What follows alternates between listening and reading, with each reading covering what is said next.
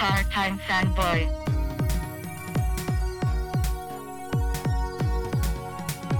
Part-time fanboy doing my thing. More powerful than a locomotive.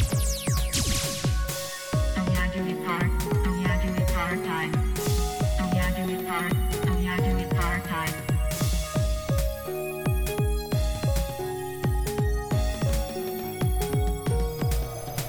Part-time. Fanboy.com. Hello, can you hear me? Yeah, I can hear you. Can you hear me? Okay. Yeah, I can hear you now. Awesome. Great. I sound okay? Yeah, you sound perfect. Looking good Okay. too, man. Uh, Nice to see you. Hold on a second. Let me close the door here. Sure, So absolutely. you don't hear my kids. Yeah, you're catching me at a crazy time. Oh, I'm sorry. I mean, if you needed to Yeah. reschedule or something, we could totally do that. No, if we reschedule it, there's no way we're gonna talk. I totally Because understand. I'm actually booked until like literally beginning to, right now in this moment. I'm booked solid for about 2 months. Oh, wow. Are we talking like Yeah. media stuff, like interview stuff, or? Media, it's just like packed right now. Yeah. Wow. Well, thanks for taking the trying time. Yeah, no worries. Yeah. I appreciate it. Yeah, I didn't realize it was gonna cascade like it has. I'm just getting notifications like every hour now. Oh, wow. From Scholastic because we're about ready to get going here. Wow. On the tour, That's awesome. and I'm also trying to finish up some projects and stuff that I've been trying to work on. So, Sure. and also just making sure the family and everything's okay. And Yeah. things are good here before I get on the road. Yeah. No, that's awesome. So you're going to just like run around and be touring the country, or like, I mean, I know you're coming to LA and stuff. Yeah. LA, San Francisco, Seattle, several spots in the Bay Area, lots in the Bay. Uh-huh. New York, Chicago, Denver, Arizona, just around Texas. Wow. And let's see, and later on be in Arkansas and Boston and Korea. Oh, So, wow. yeah. Wow, look at you. Yeah. You're like a fancy guy. You're like a jet setter. Like, what's going on? Holy cow. That's that. Oh yeah, I guess how long has it been since we talked? It has I mean, been, this has been 8 years. It has literally my been goodness. 8 years since we Oh chatted. wow. Can you believe Yeah, it? I made room for you because I made room for you. I feel like I owe you a lot. Why? You were such a huge supporter of Daisy Cutter back in the day, and that was it meant a lot. Oh. I didn't have like I didn't have any contacts in the comics industry, but you and the Viper guys, and I don't know, it was a good time. I remember those days. Oh, that's awesome. Well, I appreciate being appreciated. Like I just have always really loved your work, and so I'm just happy to have you on and chatting with you. And I can't believe it's been like 8 years, since we chatted. Uh-huh.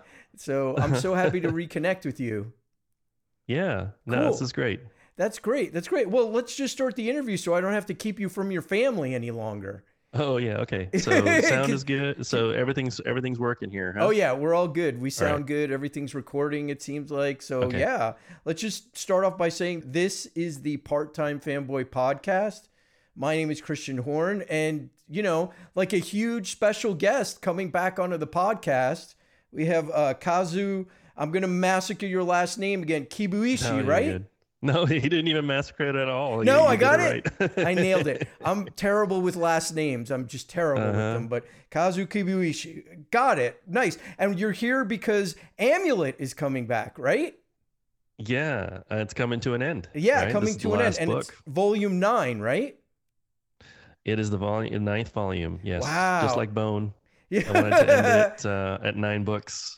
Oh, was that on purpose that you wanted to go It as was on purpose. It was. Oh, okay, great. Yeah. Oh, that's Yeah. awesome. That's great. I mean, Well, I never really intended Amulet to go that long, so I wanted to give myself a chance to work on another series while I'm still a functioning human being. yeah. Uh-huh. Yeah. Oh, so I mean, because that's the thing is like, I mean, I'm not on social media a lot these days. It drives me crazy. Mhm. I kind of tend to avoid it. I'm not on Twix anymore and all that stuff. I mean, like I've said on this podcast before, I'm still kind of like on Facebook a little bit and on Instagram and stuff Mhm. like that. But I just happened to see your post that the new volume was coming out. And I was like, holy shit. Like, I was like, this is a big deal. Like, I was like, I got to see if he'll come on. And, thankfully enough, like I contacted you and you were like, yeah, let's do it. So I'm just happy to have you here because as far as I'm concerned, you're a big shot.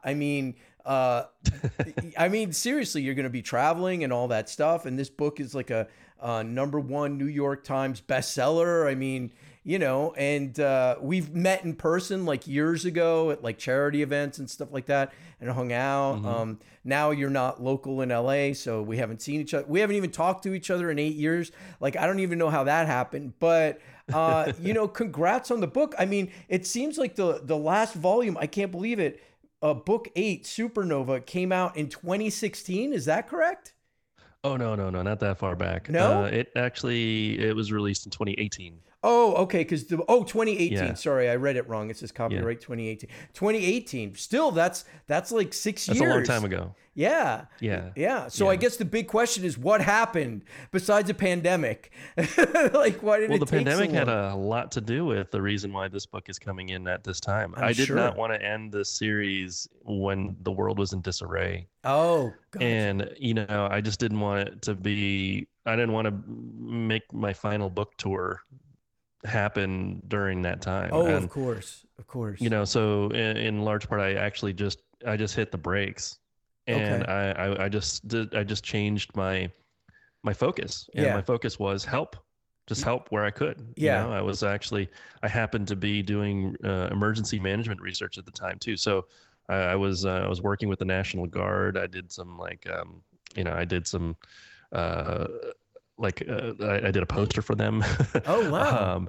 I was just volunteering all over the place at classrooms all over all over the world. I Uh-huh. would just zoom in, and I just basically didn't take an honorarium, and I was just volunteering time to just keep people sane. Yeah. I think there was a lot of mental anguish, that I sensed, and it was interesting because prior to the pandemic, I was essentially writing about a pandemic Yeah. in my book, Yeah. and it was happening in my book, and I noticed like there was a parallel. So I decided it's time to just regroup, refocus, rethink my efforts and how I'm going to go about doing this. And when everything is clear, we'll just we'll come out of the other side of this stronger, hopefully. Yeah. And so here we are. Yeah, no, that's amazing. First of all, like you've always been like one of the things I've always been impressed with you is like your work ethic, right? And to hear that you went out and volunteered and did like all this Zoom stuff and you were like, yeah, you're an overachiever, or I don't know what you call it, but like you're amazing. Like, I mean, that's the thing is that I was always impressed with you when we would initially meet and like even just when we chatted about your books and stuff. I'm like, wow, like you're always on the ball. So that's amazing to hear that you did that. And then it's also amazing to hear that you had this sort of like mental sort of fortitude to be able to be like, I've got to stop the book right now. Because a lot of people think that like so much of their identity is tied to their creative efforts, right? Or the thing that they're putting out into the world. And that you were able to sort of like stop a little bit and be like, hey, this can wait. I've got other things that I'm going to take care of. Yeah, it just wasn't. I mean, I was an athlete. I played on teams. I like team play in general. And it wasn't going to help anybody for me to try to push ahead of a line that was clogged. Gotcha. And and by that I mean there was a problem with getting books in stores in general and getting things and products into stores. And I was very cognizant of the problems in retail. Most of my really good friends are retailers, Yeah. so I knew where the problems were. I knew there were supply chain issues, um, and I didn't want to add to the trouble. Gotcha. And so my whole focus then became, okay, well, Amulet's been around. There are 8 volumes out. Yeah. Um, there's probably books out there that exist in the system that people don't know about. Uh-huh. So I wanted to just, remind retailers, like, you're in distress right now. I don't want to add to that. Got You it. may have old books that you could sell to stay alive, Yeah. and so I really went to try to sell stock, like back stock, and people thought like, oh, what did he do? He disappeared during the pandemic, but I was busy as ever. I was working really hard, just doing Zoom visit after Zoom visit, Yeah. trying to figure out how to do this well, like getting this nice microphone and figuring out how to make it an appealing thing instead of like a FaceTime with your mom or something, or dad, Yeah, which are lovely. I love FaceTiming my mom, by the way. Yeah. It's awesome, but I didn't want it to feel just like a casual thing like that for them. I wanted it to be there's some stage presence. Yeah. So I had to learn all that stuff. I had to learn AV stuff. I had to learn about supply chain issues. How do we, how do we essentially help get the system moving again, and how do we keep retailers alive while this problem is occurring? Yeah. We had an issue during the pandemic where it was like a weird issue for some retailers where demand was at its all-time high, but supply was at an all-time low. Yeah. And it has to be such a bruising thing as a retailer to watch. It's like watching like this giant wave, like beautiful wave pass by if you're a surfer and you don't have a surfboard. Yeah. Yeah. Or, Yeah. you're just and you can't even swim. You're Yeah. just stuck watching it pass you, and you feel like you've lost an opportunity. And I knew that would be occurring, so I didn't want to add to the traffic Yeah. Yeah. while that was happening. Understood. Yeah. I mean, I want to get to a lot of like questions that I have for you. But Yeah, I mean, the let's go one for thing it. that we should start with is like, what is Amulet for like the 5 people that don't know? Like, you know what I mean? Like, let's explain more like than what your 5. series is. What's that? Yeah. There's more than 5 that don't know. No.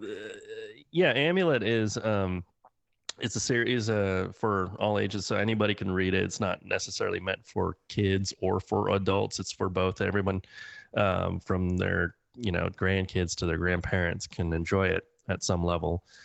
It's an action adventure story that's sort of like the movies we saw in the 80s. Yeah. Like seeing shows like Stranger Things, or like all the Spielberg and Lucas movies from our past. That sense of fun I was trying to bring back into storytelling, into comics. I was not making that kind of stuff prior to this. I was much more of a cerebral writer. Introspective, I think, is the word that was often used for the work that I did, whether it was Copper or maybe even Daisy Cutter. And I liked writing dark stuff in general. But with Amulet, I decided to take characters who start in a place of darkness and take them to a fun fantasy adventure. Of course, I think the darkest thing I had ever written has been in Amulet. Yeah. The darkest moments in my storytelling, but generally, it's quite a positive story about kids who learn about the power of being responsible for themselves and for others, and kind of lifting all boats, so to speak, by lifting themselves up. Yeah. And so both Emily and Naven in the Amulet series, they basically have to become adults faster than they anticipated. Yeah. When their parents are taken out of the equation and they're left to rescue their mom in this fantasy world. Yeah. So, Yeah. in It's a like a nutshell, that's fantasy what it is. adventure sort of thing. Kids like discover a different world, and there are what are the stone keepers, right? Yeah. Yeah. Yeah. And then it's very Miyazaki Yeah. meets Star Wars meets Lord of the Rings. Yeah. Um, yeah, and there's mechs in there. There's a lot of, yeah. No, I mean, it's great. I mean, it is one of my like favorite series, like just like for like if you're going to describe sort of, I mean, I don't want to say all ages because to some people that minimizes it, but most all ages can read it, right? And my daughter started reading it. I mean, like I said, it's been almost 8 years since we've spoken. So she started at 8 or 9, and now she's going to be 17, which is like, you know, but like, you know, this is one of her favorites, you know what I mean? Or was, you know, when she was reading them, you know, and I actually just went to her bookshelf in her room and found these like on her book. So they're still there along, you know, right next to Bone. So, you know, you're in good company. And a lot of the other stuff that she's reading, you know, she's into comics, thankfully. Dad did his job. But I mean, Nice. this is a great sort of like high adventure series in my mind with a lot of like really great emotional themes and stuff. And one of the things that always kind of impressed me, and this, I didn't even go back and listen to our interviews. I just remember one of the things that we spoke about. There's kind of like a very heavy moment at the end, or no, in the beginning of the first Amulet book. And I remember asking you about it, and you were like, well, you know, fairy tales are heavy. Like children's stories are not all just like sugar and spice. There's a lot of like tragedy in there and stuff. So I remember always just being impressed with you saying that and being like, oh yeah, he's right. Yeah, absolutely. You know, I think, you know, the utility of these stories is something that we often take for granted. You know, there's a reason why stories were told, you know, from before technology, before everything. It's the oldest technology we have is communicating with each other. And oftentimes you gotta try to relate hard truths that people may experience in their lives, and you know, read and watch characters make choices that might be difficult for them, so that they could learn. Those, you know, I'm a storyteller probably because of the Coen brothers more than anybody and any filmmaker. If I really think about it, I think it was after watching Miller's Crossing. I just thought I need to do storytelling. I need to make stories, not just drawings. Yeah, and I remember thinking like these guys just really know how to talk about morality in a way that I had not seen too many filmmakers prior to that. And I wasn't familiar with a lot of the older films, so I would go back and then I would go through like Kurosawa and you know, Mizoguchi and a lot of you know, similar filmmakers on the Japanese side, and I'd realized like, wow, there's like a strong tradition. And I found the Decalogue, right? I found Kieslowski, who's one of the all-time greats in the Three Colors trilogy and the Decalogue. Oh yeah. And Amulet 1, the opening scene is actually inspired by the opening scene from Blue, in the Three Colors trilogy. And that's not you know, it's sort of an homage. It's, you know, it's an homage to storytellers who wanted to talk about life with a sense of utility. Got it. And I wanted to bring that back. And I haven't talked about this all that much. You're a good interviewer, Christopher. I just like to talk, and you know, we've had conversations, you know, off the mic and stuff about lots of different things. But I mean, that is really interesting because I don't think you've ever mentioned the Miller's Crossing thing to me, or if you have, I don't remember it. And it's interesting to me that something like the Coen brothers, which, you know, is not considered kind of like, you know, young reading or young watching or anything like that. I don't know that I've shown any Coen brothers to my daughter yet. But is the thing that kind of influenced your comic art, which I could easily hand to, like I said, like my daughter was 8 years old and I was like, here you go, like read this book. It's really great. And she ended up loving it. Talk to me a little bit about that, like this sort of like difference in how you approach the story that you wanted to tell. Yeah, you know, I always come into every situation like I'm trying to solve a bit of a puzzle, Uh-huh. and I want to add to what's there and not like take away from it or just ape whatever other people are doing. And you probably noticed that with Daisy Cutter. When I Yeah. first did Daisy Cutter, I came into a genre that, Great book. multiple genres, right? Steampunk and Westerns, and then also female heroines, right? Yeah. All three of these have their own tropes, and rules. And I knew that those tropes, those rules, or those, what people expect, I knew what those would be in the minds of the audience. And so I came into it going, I'm gonna change those expectations now. Yeah. Like now I know what cards I can play, and I can surprise them, because like there isn't really much I could do to impress anybody. I don't think I'm the best artist. I think I'm okay. I can draw well. I can write well. But one thing I can You're do is I can underselling do yourself. all of it to. Well, but I can, but it's not enough just to draw well. Sure, It's sure. not enough to just write well. You have to tell a great story, and oftentimes I think a great story is one that interacts with the audience. And when Oh. it's not a video game, in order to interact with them, you are, you know, whether you're subverting expectations or presenting them with a choice that they think is compelling. Uh-huh. And so I did that with Daisy Cutter. I just had her a character. I subverted those genres into something that was very like a very like a quiet portrait of a person, Yeah. And made a very human story in the middle of like all this genre. Yeah. And I think it was surprising for people. Yeah. Because of that. They're like, wow, this is so relatable, but nothing that happens would be relatable. Got it. And so I took that to heart when I did Amulet as well. I came into it going, I've never really done an all ages thing. Uh-huh.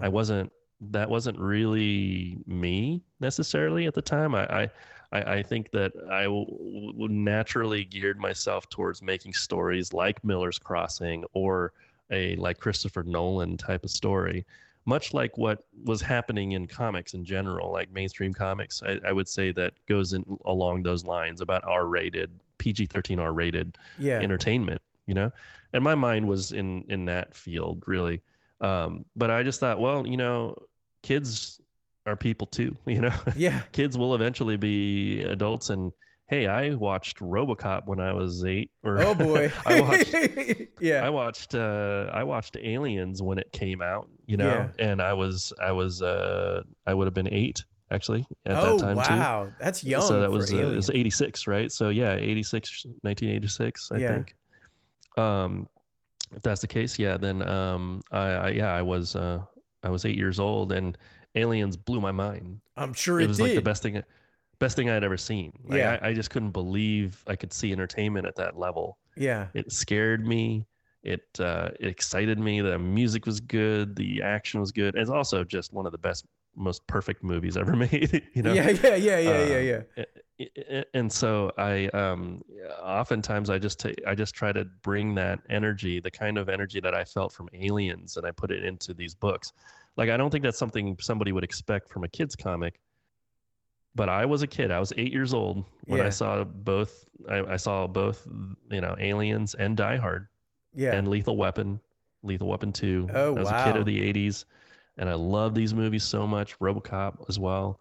Yeah. I was RoboCop. obsessed with the designs in RoboCop Yeah. to the point where, I became this huge fan of Ron Cobb. And years later, I eventually worked with Ron Cobb Oh wow. at a job, and he was shocked that I knew about all his work. Like he said that no, most people don't know what he does. He's kind of behind the scenes.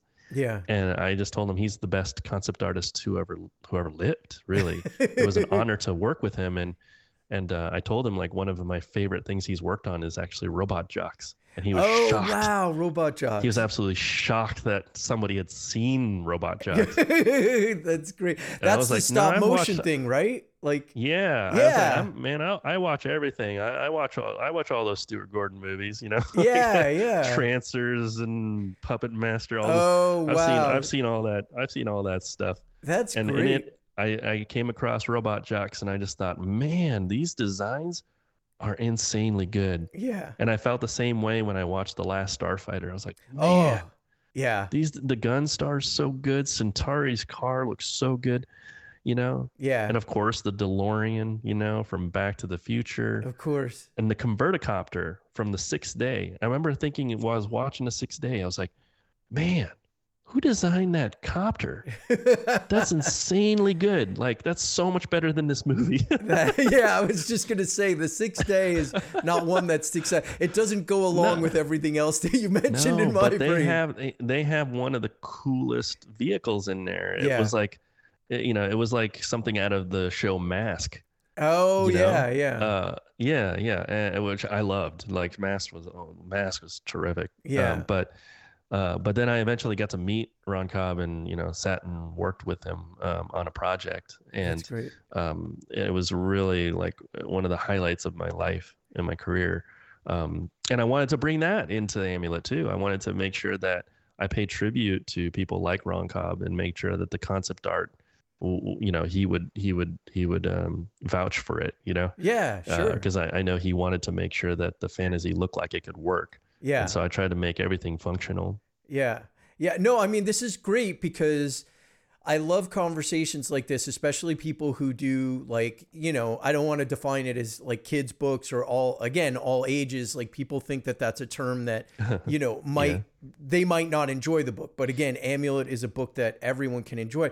But it's so interesting to me that the things that you're going to are like aliens and RoboCop and stuff that a parent wouldn't necessarily hand their child. Like my daughter still has not seen the Alien movies or RoboCop or stuff like that. It's stuff that I enjoyed and that I was surprised by. Like I remember going in to see RoboCop having no idea what to expect. Just like, oh, poster looks cool. I think I may be a little older than you. I might have been like 12 or 13 or something when I saw it, and just blowing my mind. Like just being like, what the hell is going on like right now? Like I can't even believe the level of violence and like the stuff that they're engaging. Like it was just crazy, like unfiltered. But the aesthetic of it was so cool. Like you know, and Ron Cobb designed RoboCop and Ed 209. Yeah. You know, and he designed the vehicles in Aliens. Yeah. You know, including an Nostromo. Yeah. But I mean, it's insane. For me, what's fascinating is that like we've chatted in the past, and I know Miyazaki's a big influence and stuff like that. But it's like, if you were to give me Amulet, I would not be like Alien or I don't want anybody thinking like that's what's in this book. But I mean, but the themes are kind of there too. Like there's mature themes and themes about growing up and loss and stuff like that and responsibility, like you said. So it's just so funny because whenever we approach a creator's work or deal with the creator's work, a lot of times we forget that person is human. You know what I mean? That you're a fully dimensional, like even though you and I have hung out like in person, like the fact that you're like, oh, I like all these things too. Like, you know what I'm saying? And you're not just like, oh, I just like Miyazaki and I just like this, right? Like, am I making any sense? Yeah, I mean, if you want to make work like someone like Miyazaki, you'd have to look at what Miyazaki looks at. Yeah. You know, you can't look at Miyazaki's work. Yeah. And ape it. It'll just look like a bad facsimile. Yeah. You know, and so if you wanted to make Miyazaki work, you'd have to go back in history for, you know, like into, you know, in fact, just look at his partner in the arts, Isao Takahata. You could start there and then kind of move your way back, you know, to a lot of the shows that Miyazaki worked on as an assistant, you know, like Detective Boy Conan. Yeah. You know, on Lupin the Third, all these types of things, and then farther back, you would have to go to like Hans Christian Andersen type tales, like anything that was like animated out of you know, the Scandinavian countries. You know, if you look at all those, you know, like just like Hans Christian Andersen type fairy tales, that's sort of what, you know, he's looking at. And Miyazaki's aesthetic is really a European aesthetic done in a Japanese flavor. Yeah. You know, And it's such a cool mix. And it was the same with Kurosawa and John Ford, and like Kurosawa was basically chasing John Ford, and then people like George Lucas were chasing Kurosawa, Yeah. and it just kind of goes back and forth and back and forth. Yeah. And if you know the history of that stuff, you would know what to research. Sure. And so I'm always looking for the more raw material, the what came before. Got it. And so when I went to do Amulet, I had to make sure that it wasn't derivative of anything else that was in this field. Yeah. And I just figured, well, if I'm taking Krzysztof Kieslowski's Three Colors trilogy and the Decalogue in here with me, I'll bet I'm the only one who thought to do that. Yeah, I mean, nobody's mentioned that trilogy in almost the 500 episodes that I've done. This is the first time anybody's mentioned the Three Colors trilogy, which is great. I love it. Yeah, and so I was also doing an interview recently. Was it this morning or yesterday? And I realized one of the big inspirations for Amulet was actually Captain EO. Oh, really? The Michael Jackson thing? Yeah, the Michael Jackson thing. So Francis Ford Coppola has a huge hand in inspiring Amulet with both Captain EO and The Godfather. Oh, wow.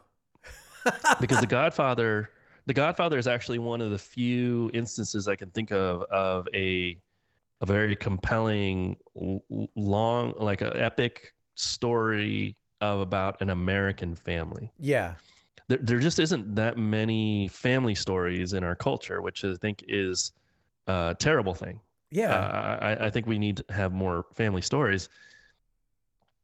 They're almost always about broken families. And while The Godfather is about a criminal syndicate, Yeah, I was going to say, it is technically a story about multi-generational Americans over time. Yeah. Like how they get here, how they survive, how they kind of work together.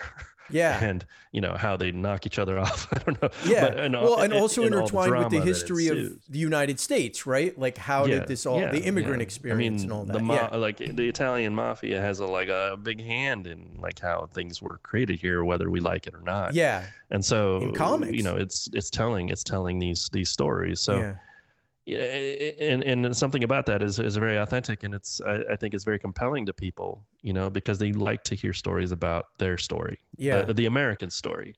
Yeah. And so I wanted to make a story that was a multi-generational American story, which is what Amulet is.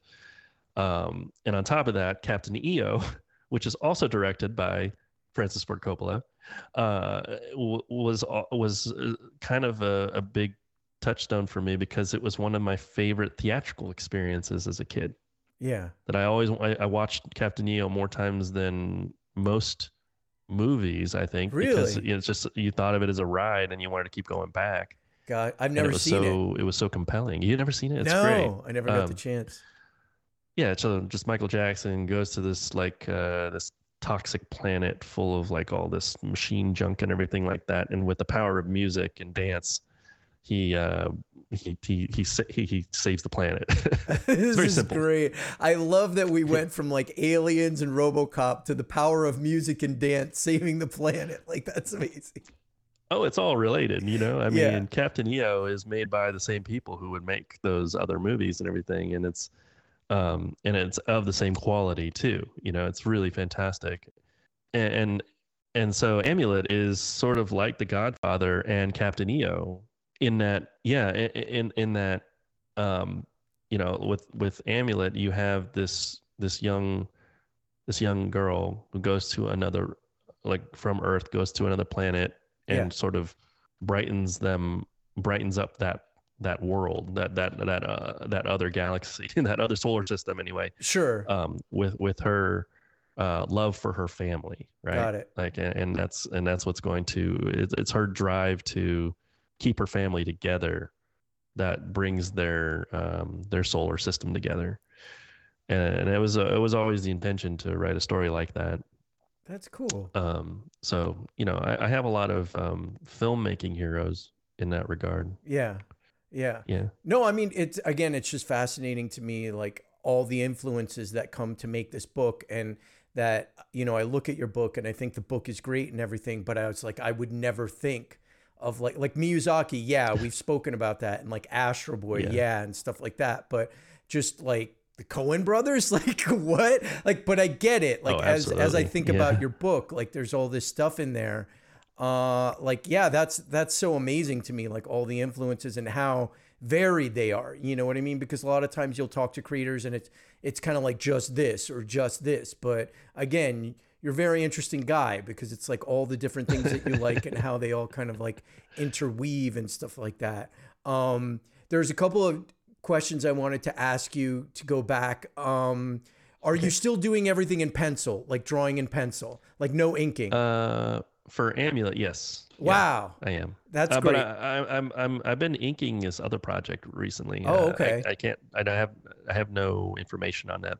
Okay. Project, but I like inking. Everyone seems to like it when I do ink, but it just takes too much time. Yeah.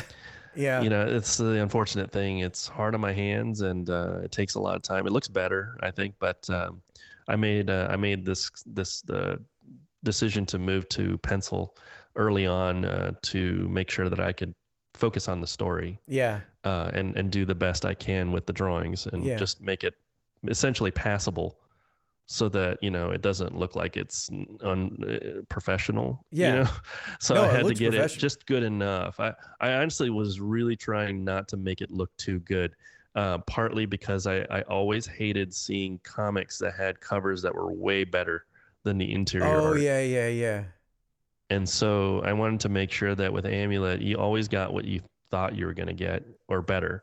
Wow. You open the book and it looks just as good as the cover. Yeah. And hopefully the story will take you from there. I don't know. As a kid, it always bummed me out. I felt like somebody ripped me off when I got an awesome cover and the interiors just wasn't the same. Wasn't the same artist. It might be good, but it just wasn't the level, of what the cover was showing me. Yeah. Which is why I liked what like the Image guys were doing, because their interiors were just as good. Yeah. When it was Jim Lee or Tom McFarlane, Rob Liefeld, they were really good at giving you what you thought you were getting. Yeah. They sold the front cover was pretty much, gave you an idea of what was going to be inside. But Right. it's so funny because I remember us talking a long time ago and me being interested in starting my own comic, which I did, but it was a hobby in my thing. And I remember you being like, just do it in pencil, and me being stubborn and being like, no, I want to ink it. I want to color it. I should have listened to you, man. Like I should have listened to you, because it's like, I just feel like now it's like, I'm determined to like, of course now it's all digital inking that, I do in my spare time. But like, I was just like, I was thinking about when we were going to chat, and I was like, I got to tell Kazu that he was totally right, like about just doing it in pencil and then just jumping into digital coloring. Yeah, like I said, the inking looks great. I don't know if I told you this before, but I was offered work to work as an inker at Extreme. No. Back when I was a teenager in high school. Oh, really? Yeah, it was in passing. I don't know if it was a serious offer, but I went to Extreme and the guys were so nice, the crew there. But the nicest guy of all was the person who said, like, who would tell me, oh man, this is so great. Like we should get you to do some background inking to start out here. And he was going to offer me a spot to do some stuff like that. But I never even called him back because I decided I'm not going to do comics. Oh, at that no. point. Well, Yeah. look how that it had turned nothing out. to do with them though. Yeah, but he ended up, so that artist would go on to be the head of Marvel's concept art. Oh, all wow. of it, all the art. Yeah, it's Andy Park. Oh, wow. That's Yeah. amazing. That's great. Yeah, and he was so kind and very generous. All the guys were really good and kind at Extreme. Sure. Rob Liefeld hired a really friendly group of dudes. Oh, And that's cool. but yeah, I looked at like Danny Meekie's inks and stuff, and I just thought that's insane. Like I don't know if I could keep up with Danny in terms of like his accuracy Yeah. like over other people's pencils. but at the same time, I just didn't think that's where a general audience would pay their, put their attention. It wasn't the cross hatching. It wasn't the line quality. Not the way we would as artists. Mm. They just want to read a story. Yeah. And they just want decent art. Yeah. It doesn't have to be a certain type of art. It just had to be decent. That's so interesting because one of the things that I've had conversations with other artists that I meet at conventions and stuff when I do conventions or visit conventions or just chat with people on this podcast is like a lot of it is like getting the art done and making it look good. But a lot of the time it feels like creators are sort of like making art to impress other creators and not just the general audience. Like what is good enough to make some, you know what I'm saying? Like we sort of like I get my way. Yeah, I totally get it. I mean, that's what I was doing when I was in high school. Yeah. I wasn't drawing for other people. I was drawing for my friend Josh, who I was drawing with, you know? And we would just draw just to like impress each other or like to entertain each other, really, in our case. And that's a really great way to start. Yeah. But when you're surrounded by people who do only what you do, you can get some tunnel vision about who the product is actually meant for. Yeah. And I felt that that's what was happening in the industry. I thought like they were getting tunnel vision when I was in high school, and I saw that, and so I actually told my parents and everybody, all my friends, I told them like, I'm going to quit comics. Wow. You knew that in high school. Holy cow. Yeah. I said, I'm quitting comics. Everyone thought I was going to be this, like the next Joe Mad. Oh, wow. Yeah. Like at the time I was drawing like Stephen Platt and I was inking like him and everything. And, I was already getting offered work. Right. Yeah. And so, everyone thought I was going to do that. And then I just told everyone I stopped drawing it completely. And it kind of flummoxed, I think, a lot of people. But what they didn't know was that I was always going to draw, and I didn't think I didn't need to get any better at the time, as an artist. I did need to get better as a storyteller if I ever meant to make a whole product myself. Got it. Yeah, I wasn't a writer yet. I had just started writing in high school. Yeah. I had done some serious comic work since I was in middle school. I started really hard, like practicing really hard. Yeah. In middle school. Like I'd drawn before that, but in middle school, my friend John Parr was the one who introduced me to the Crow Quill, like showed me like how to like do everything the Marvel way. He gave me the VHS tapes with Stan Lee, and I would watch those and learn from the masters, whatever I could. And but when I was in high school, I knew that I was just behind on the writing and not so much on the art. So I just I put the art away and I went to school for screenwriting and just started writing and wrote a lot in high school and college. And now that's how I got here. Wow. That's really impressive. And so when you're talking about inking now, you're talking about traditional inking or are you digital inking? Like, yeah, that was, so now well, right now I have a project that's just a standalone project that I'm actually inking with the what is that, a G pen? Is that what they call it? Oh, wow. Like it's like the new I'm using a Tachikawa G pen with just like the leader ink and everything. I'm doing it manga style. Wow. Just to see what it would look like. And my agent is so blown away by it. She's like, I think it's like the first time I've heard her like just gush over my artwork. Oh, really? But I had to remind her that this hurts my hand. I can't do this all the time. Yeah. And there's a reason why I don't do this for my stories. Yeah. But I will do it for standalone pieces like the one I'm working on here, gotcha. Where I don't have to draw too many times. But yeah, I don't typically use ink because there's actually two reasons. One, it's hard on the hand. Yeah. But number two, I actually like the aesthetic for storytelling because it feels like everything's in motion. When you use ink, it's not. When I use pencil. When you use pencil, got it. When I scan graphite into the scanner, I actually I don't know if other people were doing it at the time, but I felt like I was one of the first around to do the scanned pencil line Sure. comic, Yeah. And I actually just pulled that from Ubi Iwerks, who was Disney's assistant back in the very beginning. The guy Um, that co-created Mickey Mouse and all that. That's and- right. Yeah. Yeah. Yeah. And Oswald the rabbit.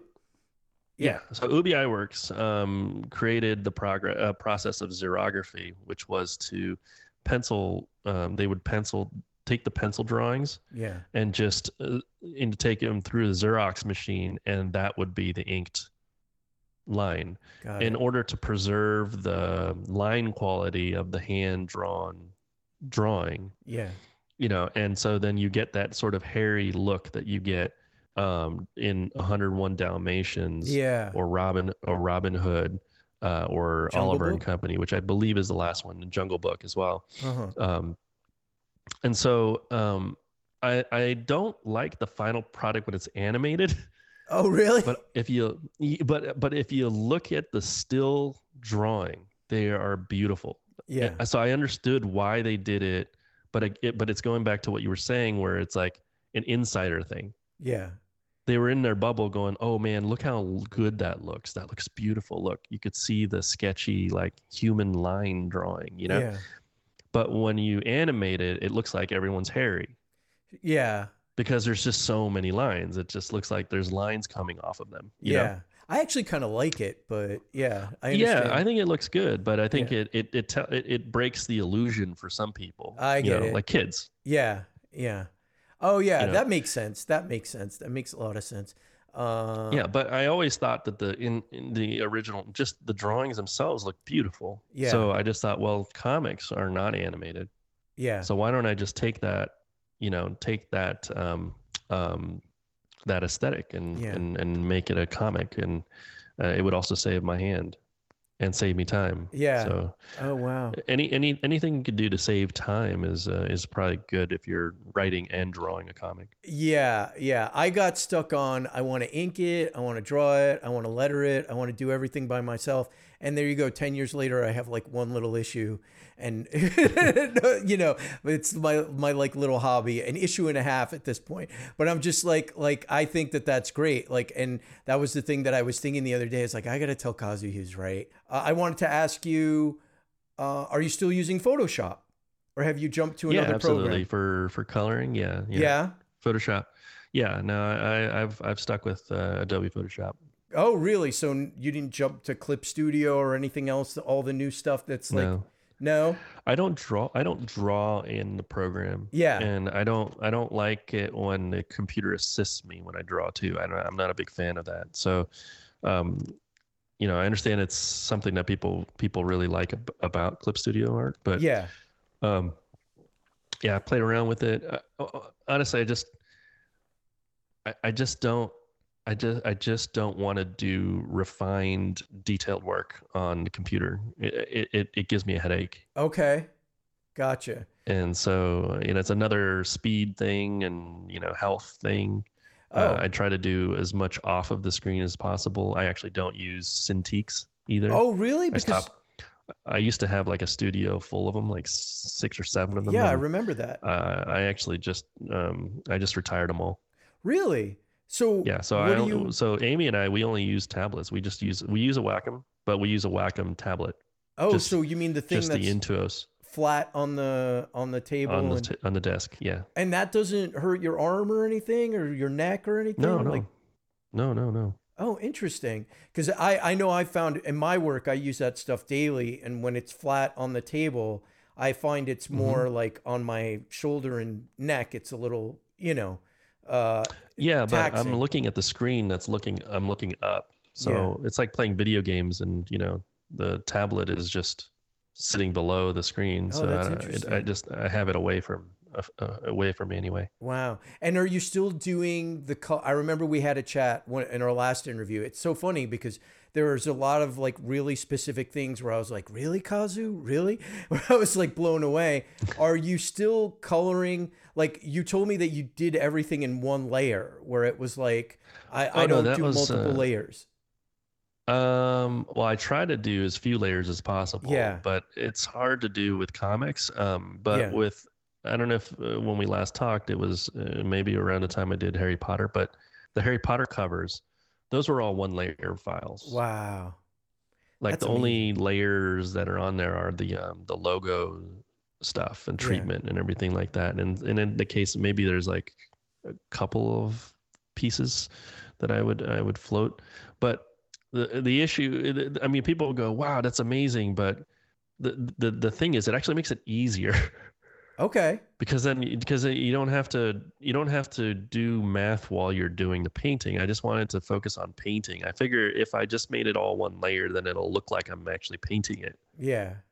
So when you look at the Harry Potter covers, it looks like someone did paint it because it's like the person had to consider every object that was painted on there, Got and it. it's not like a collage of Sure. digital files on top of each other, you know. Understood. And it has a look, a Yeah. very specific look when you break them up into layers. So it was entirely intentional to get the end result, Yeah. the aesthetic of the final. I'm just not an oil painter, and that's I would have had to paint those in oil. Got And it. I'm working with a client, so it's not like what I want, it's what they want, What they want. you know, ultimately. So you know, I didn't want to put myself in a position where I'd have to redo oil paintings. Yeah. Yeah. um Yeah. yeah. That's not a good position. My daughter's into oil painting and it looks Yeah. hard. I, I But am. you know, I have to give a lot of credit though to my friends Chris Applehans and especially my friend Kang Lee, Mhm. because they showed me how it was important to be confident with your paint strokes Oh, on a piece that you know you're gonna lose something when you'll gain something, but you got to lose something. yeah. And so there's like sacrifice made with each of the pen strokes, you know. Yeah. And so they did a lot of work on you know, movies like Jack the Giant Slayer and Monster House and all that stuff.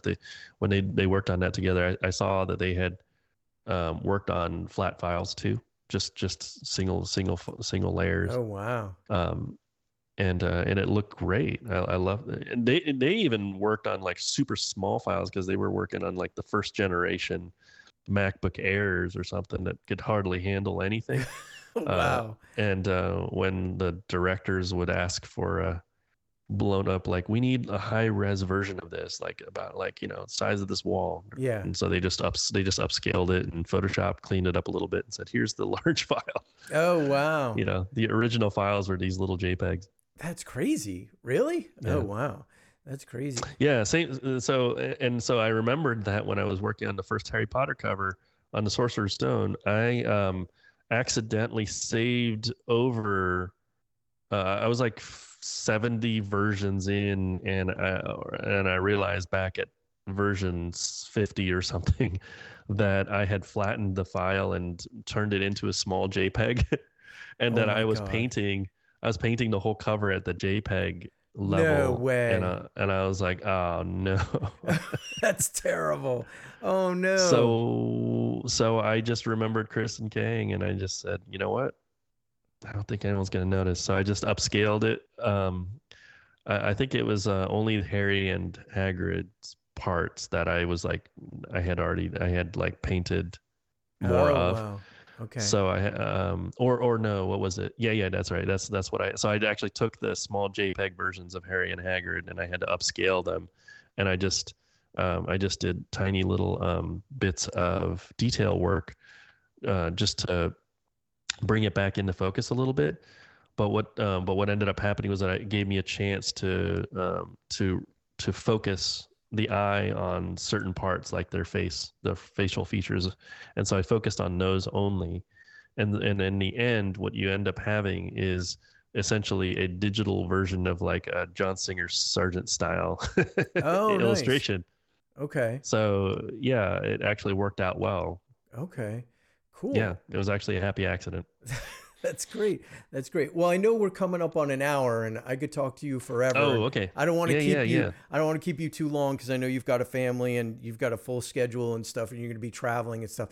But I mean, one of the things I Yes. did want to ask you about was because it has been 8 years since we chatted and like almost Yeah. like your last episode you did with me was 150 and now I'm getting up to 500, which is crazy. Oh wow. But yeah, so the what is your view on comics, like the way things have changed? Because I mean, one of the things that's always impressed me, I mean, you have a publisher, like these books are coming out in bookstores, are going to be in comic shops. Like you're kind of a different animal than a lot of the people that I either chat with or run into, because everyone's doing, like, Kickstarter has taken like a huge thing, like crowdsourcing and stuff like that. And, you know, the comics market has gone through fluctuations like it always does. I mean, if you have time, like what is your view on how things are going or how things have changed? Because you don't seem to be necessarily or have ever necessarily been dependent, you know, like on crowdsourcing or, you know, the generosity of strangers. Like you're the sort of creator, I think, that a lot of people aspire to be like, you know, as far as like where your books are appearing and how many are getting released. And you understand what I'm saying? So like, what are some of your thoughts on how things have changed over, you know, the 8 years that I've chatted with you, that I haven't chatted with you, actually? It's a big question. I think, it is a big question. When I find myself making any kind of generalization about industry or anything like that, it's usually because I'm just not focused on what I should be focused on, which is my work. Okay. So, you know, there's you can only control what you can control. Yeah. You know, so I don't try to prognosticate where things are going or where they've been. You know, comics have been around since before written languages. In fact, written language is essentially a cartoon. Yeah. You know, so it was around then. It'll be around after us. You know. Yeah.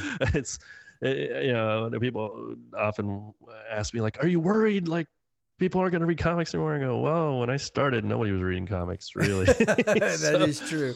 So I don't know. I can't be any worse than when I started. I think it's just going to fluctuate up and down, and there are going to be growing pains when people have to learn how to move forward, you know? Yeah. And I think that, you know, we're going through a lot of that right now. There's some turmoil, but at the same time, I feel like graphic novels are some of the most popular books in a bookstore. Yeah. You know, most booksellers will attest to that.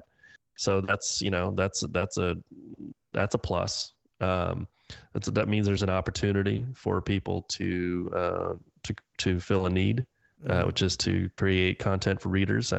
I don't think that we've done enough to train people into those roles. Yeah. That is a commentary I'll make. And so we're kind of, you know, dealing with that. Like I get that, because like, you know, like people like Amy and me, we've been doing this for most of our lives. Yeah. And it's taken all that time to get to this point and be able to do it like this. You know, it doesn't just happen in a vacuum. But somebody who's like 10 years old would have to know that there's potentially a place where they could do the thing they're going to do for the next 30 years, Yeah. and then be ready to go like in 20 years or so. You know, when they're 30, like, are they going to be ready to be able to work? Was there some kind of process in place where they would be ready for that? Yeah. I don't see a lot of that happening. So, you know, maybe they're out there. I don't know that I see a lot of people ready to make the graphic novels that the audience demands right now. Oh, really? Yeah, I just don't see the artists and the writers prepared for the demand of an audience that doesn't care about the things that we toil with on a day-to-day, you know, like you know, I work to serve people who don't care about comics necessarily. You know, they have other things to think about in the day. They got their jobs, they got their kids to raise, the kids themselves, they got homework to do, they got all sorts of stuff, and they have all this other you know, high-end content coming at them from all sorts of different media. Why would they choose your comic book over those things? You know, in order to be able to create those books, the type of book that they would choose over other spectacular media, you probably have to have been at this for a long, long time to make something that unique. Yeah. So, I hope that young people are seeing books like Dogman or Amulet, or Rima, the Rima Chronicles, and seeing that there is, there is a path. And so, maybe there is a next generation of really, really great graphic novelists Sure. coming up. But at the moment, I just feel like we're not pulling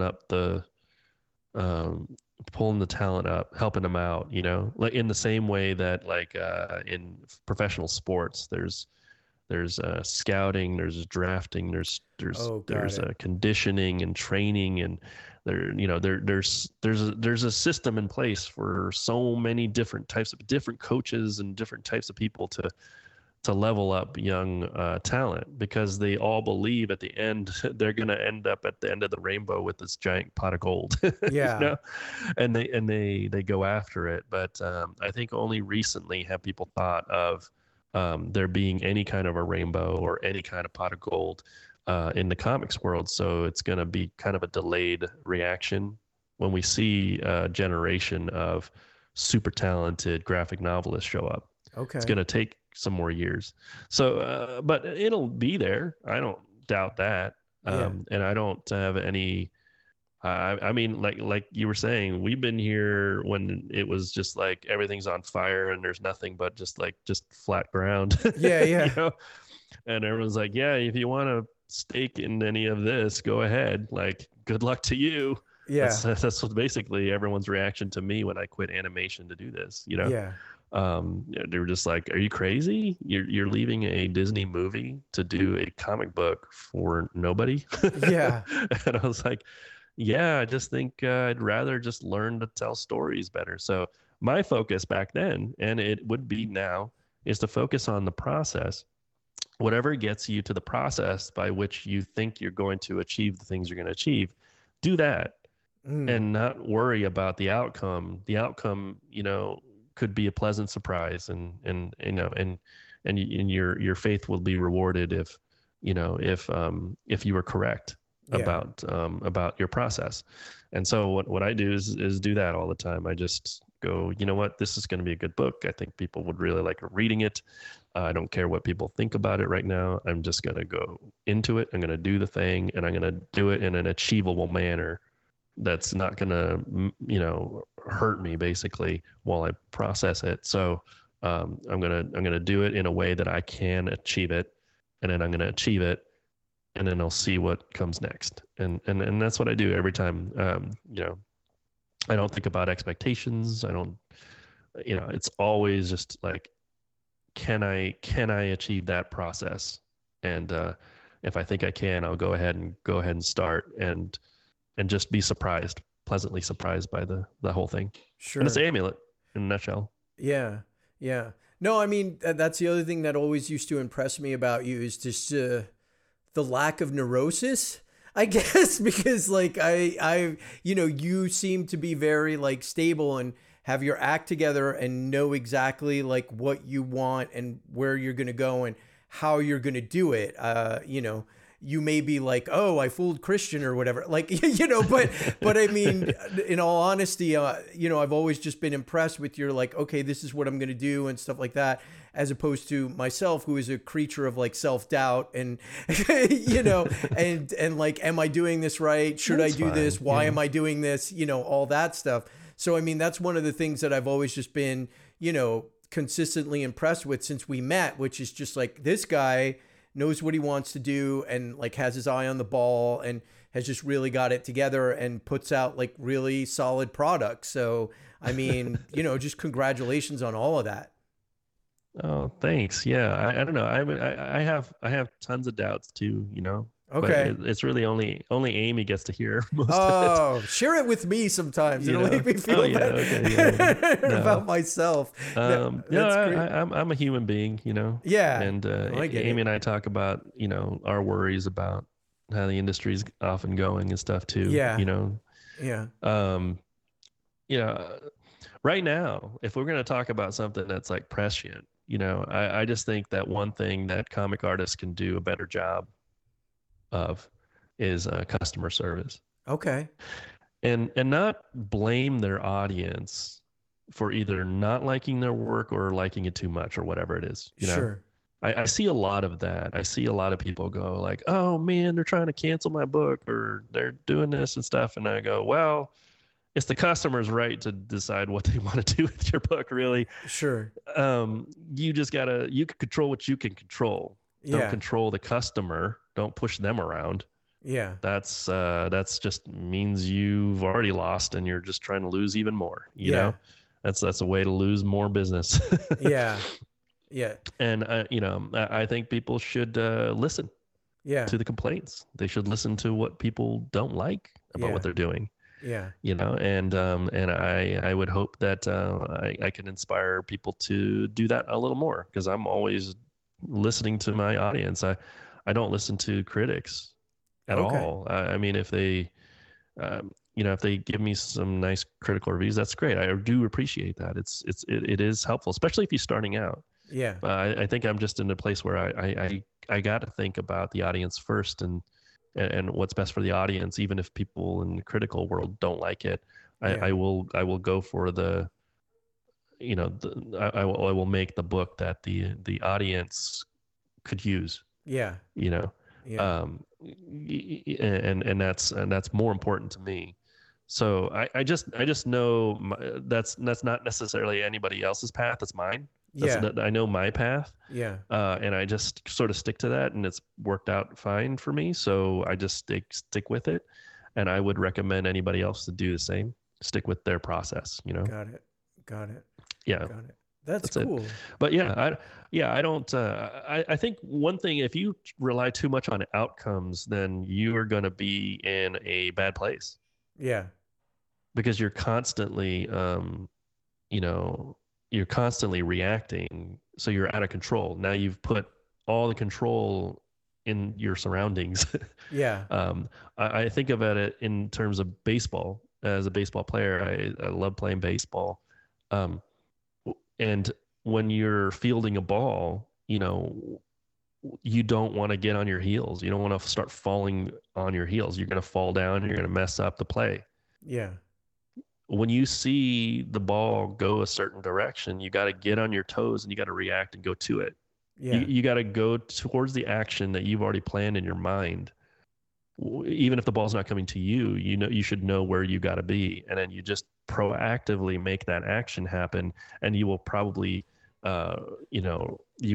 react to the whole situation with great success. Yeah. But if you fall back on your heels, you're playing right into the hands of the batter and the offense, and you're going to get hurt. You're going to lose the play.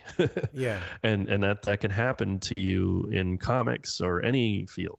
Yeah. Is if you just react to everybody all the time, then you will lose yourself. Got it. In the reactions. Yeah. And I think that's what social media does to a lot of people. They get stuck on the reactions. And yes, which is why I'm not on it as much.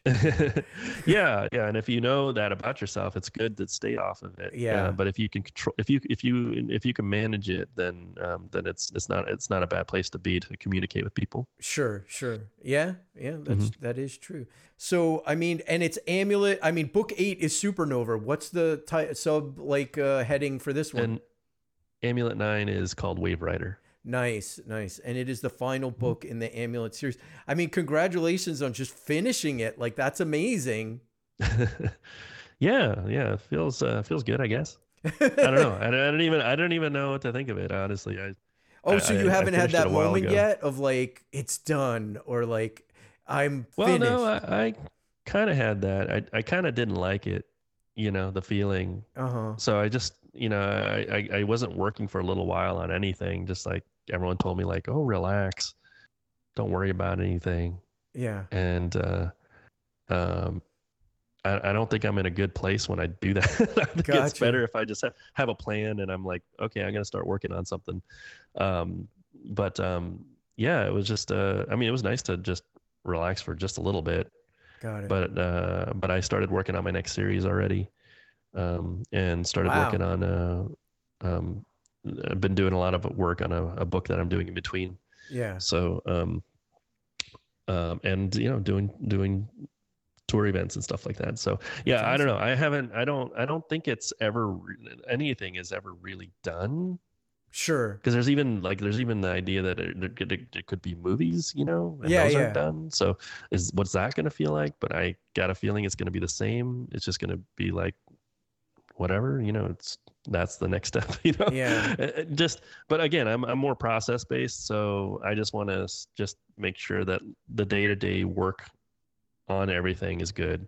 Yeah. That life is good. That's So great. stay healthy. And I hope people around me are healthy and happy. That to me is more important. That's Family great. and friends, doing well. And the people that the books serve, I hope that they're doing well. Yeah. If that's good, then I feel content. That's great. I mean, that's great advice. And again, I mean, I love these books. Amulet.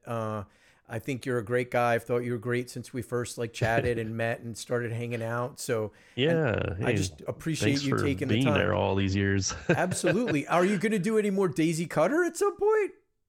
Yeah, Uh-oh. probably. Did I just step on I whatever don't you're know. working on? No. It's not what I'm working on now, but it's always been percolating, and it's not done. There's a trilogy, and I have the stories. So okay. I feel like I just haven't been able to find the time. Well, honestly, this is kind of related to the whole question about the industry that you were talking about. Yeah. I just don't think it's quite time yet for graphic novels to go back to the adult graphic novels, like the young adult to adult graphic novels. We're still in a pretty early phase of rebuilding this whole thing. Huh. And I think it's really critical for all ages books to be out there Gotcha. at this time. And that was why I decided to do Amulet when Bone was coming to an end. Yeah. And I felt like I was helping to fill a bit of a vacuum. Yeah. And so Daisy Cutter is it's like Hellboy, or it's my more grown up story, right? Sure. So I don't know. I think it's ready for it, Kazu. I think it's ready. I'm ready for it. I want more of it. Okay, well, I got to find some time. I got to figure out how to do it. That's what Christian wants. I should do that. There you go. Oh, okay. Yeah. Sure. But the next two books are good. I think a trilogy it would feel very good to read all three. Yeah, I can't wait, and I can't wait for the next book of Amulet. I'm going to pick it up right away. Amulet book 9. Kazu Kibuishi. I got it right? Yep. Yes. Oh yeah. See, I always just get nervous with last names. But Kazu, thank you so much for joining. Where can people find you online? Like, what's the best way to are you still on the Twix like everyone else, or? Yeah. I'm on Twitter or X. Twix. Twix. I'm on Twix. Yeah.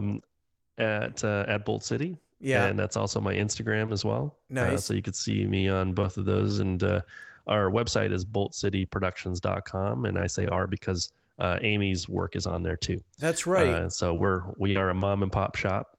Yeah. And she did a book too, right? Yes. Yeah. And people should read it, especially if they are looking for something to read after they finished Amulet 9 Wave Rider. They should really pick up the first volume of the Rima Chronicles. Okay. Realm of the Blue Mist. Oh, if she ever wants to chat, send her my way. I would love to chat with her. Yeah, send me an email about it, and we'll get her on here. Absolutely. Yeah, her second book is so good. Oh, cool. Anyway, the Rima Chronicles is the best graphic novel going right now, so people should read that. That's awesome. And I know I'm married to yeah. But it really is. It truly is the best graphic novel out there. It's the most literary fantasy graphic novel, and it's also it's so accessible. Okay. And not so many fantasies of its type, and I'm thinking of books like Howl's Moving Castle, or Howl's Moving Castle by Diana Wynne Jones, or The Golden Compass by Philip Pullman. Those both have a very emotional and cerebral literary quality to them and their modern fantasies. Amy's is like that too, except hers is like even more accessible. So I would highly recommend checking out the Rima Chronicles. That's great. I can't talk it up enough. Well, I will recommend it as well, even though I haven't read it, but you giving it the gold, seal of quality is good enough for me. Amulet Book 9. By the time this interview goes up, it will already be out in stores. Please go check it out and buy it if you haven't already. I mean, I can't imagine people are waiting for this with bated breath. I mean, I'm sure the world is just like, I can't wait. So, I mean, Kazu Kabuishi, I really appreciate your time. Thank you so much. I mean, you've always been so generous. Yeah, I'm glad you've been here all these years, man. Yeah, absolutely. Right. Cool. Well, thank you so much. I'm just going to say my name is Christian Horn. This has been another episode of the Part-Time Fanboy Podcast. You can check us out at parttimefanboy.com. Our email is ptf@parttimefanboy.com. We're still on Facebook. We are still on Instagram. We are no longer on the hellscape that is Twix. Thank you for listening. Please pick up Amulet Book 9 when it comes out. You don't need me to tell you. I mean, this is a great book. If you're listening to this podcast, you already know Kazu's work probably. But thank you so much, Kazu. I really appreciate your time. You're welcome. Thank you. Thank you for having me on. Thanks for listening, and we will be back soon with another episode. Bye.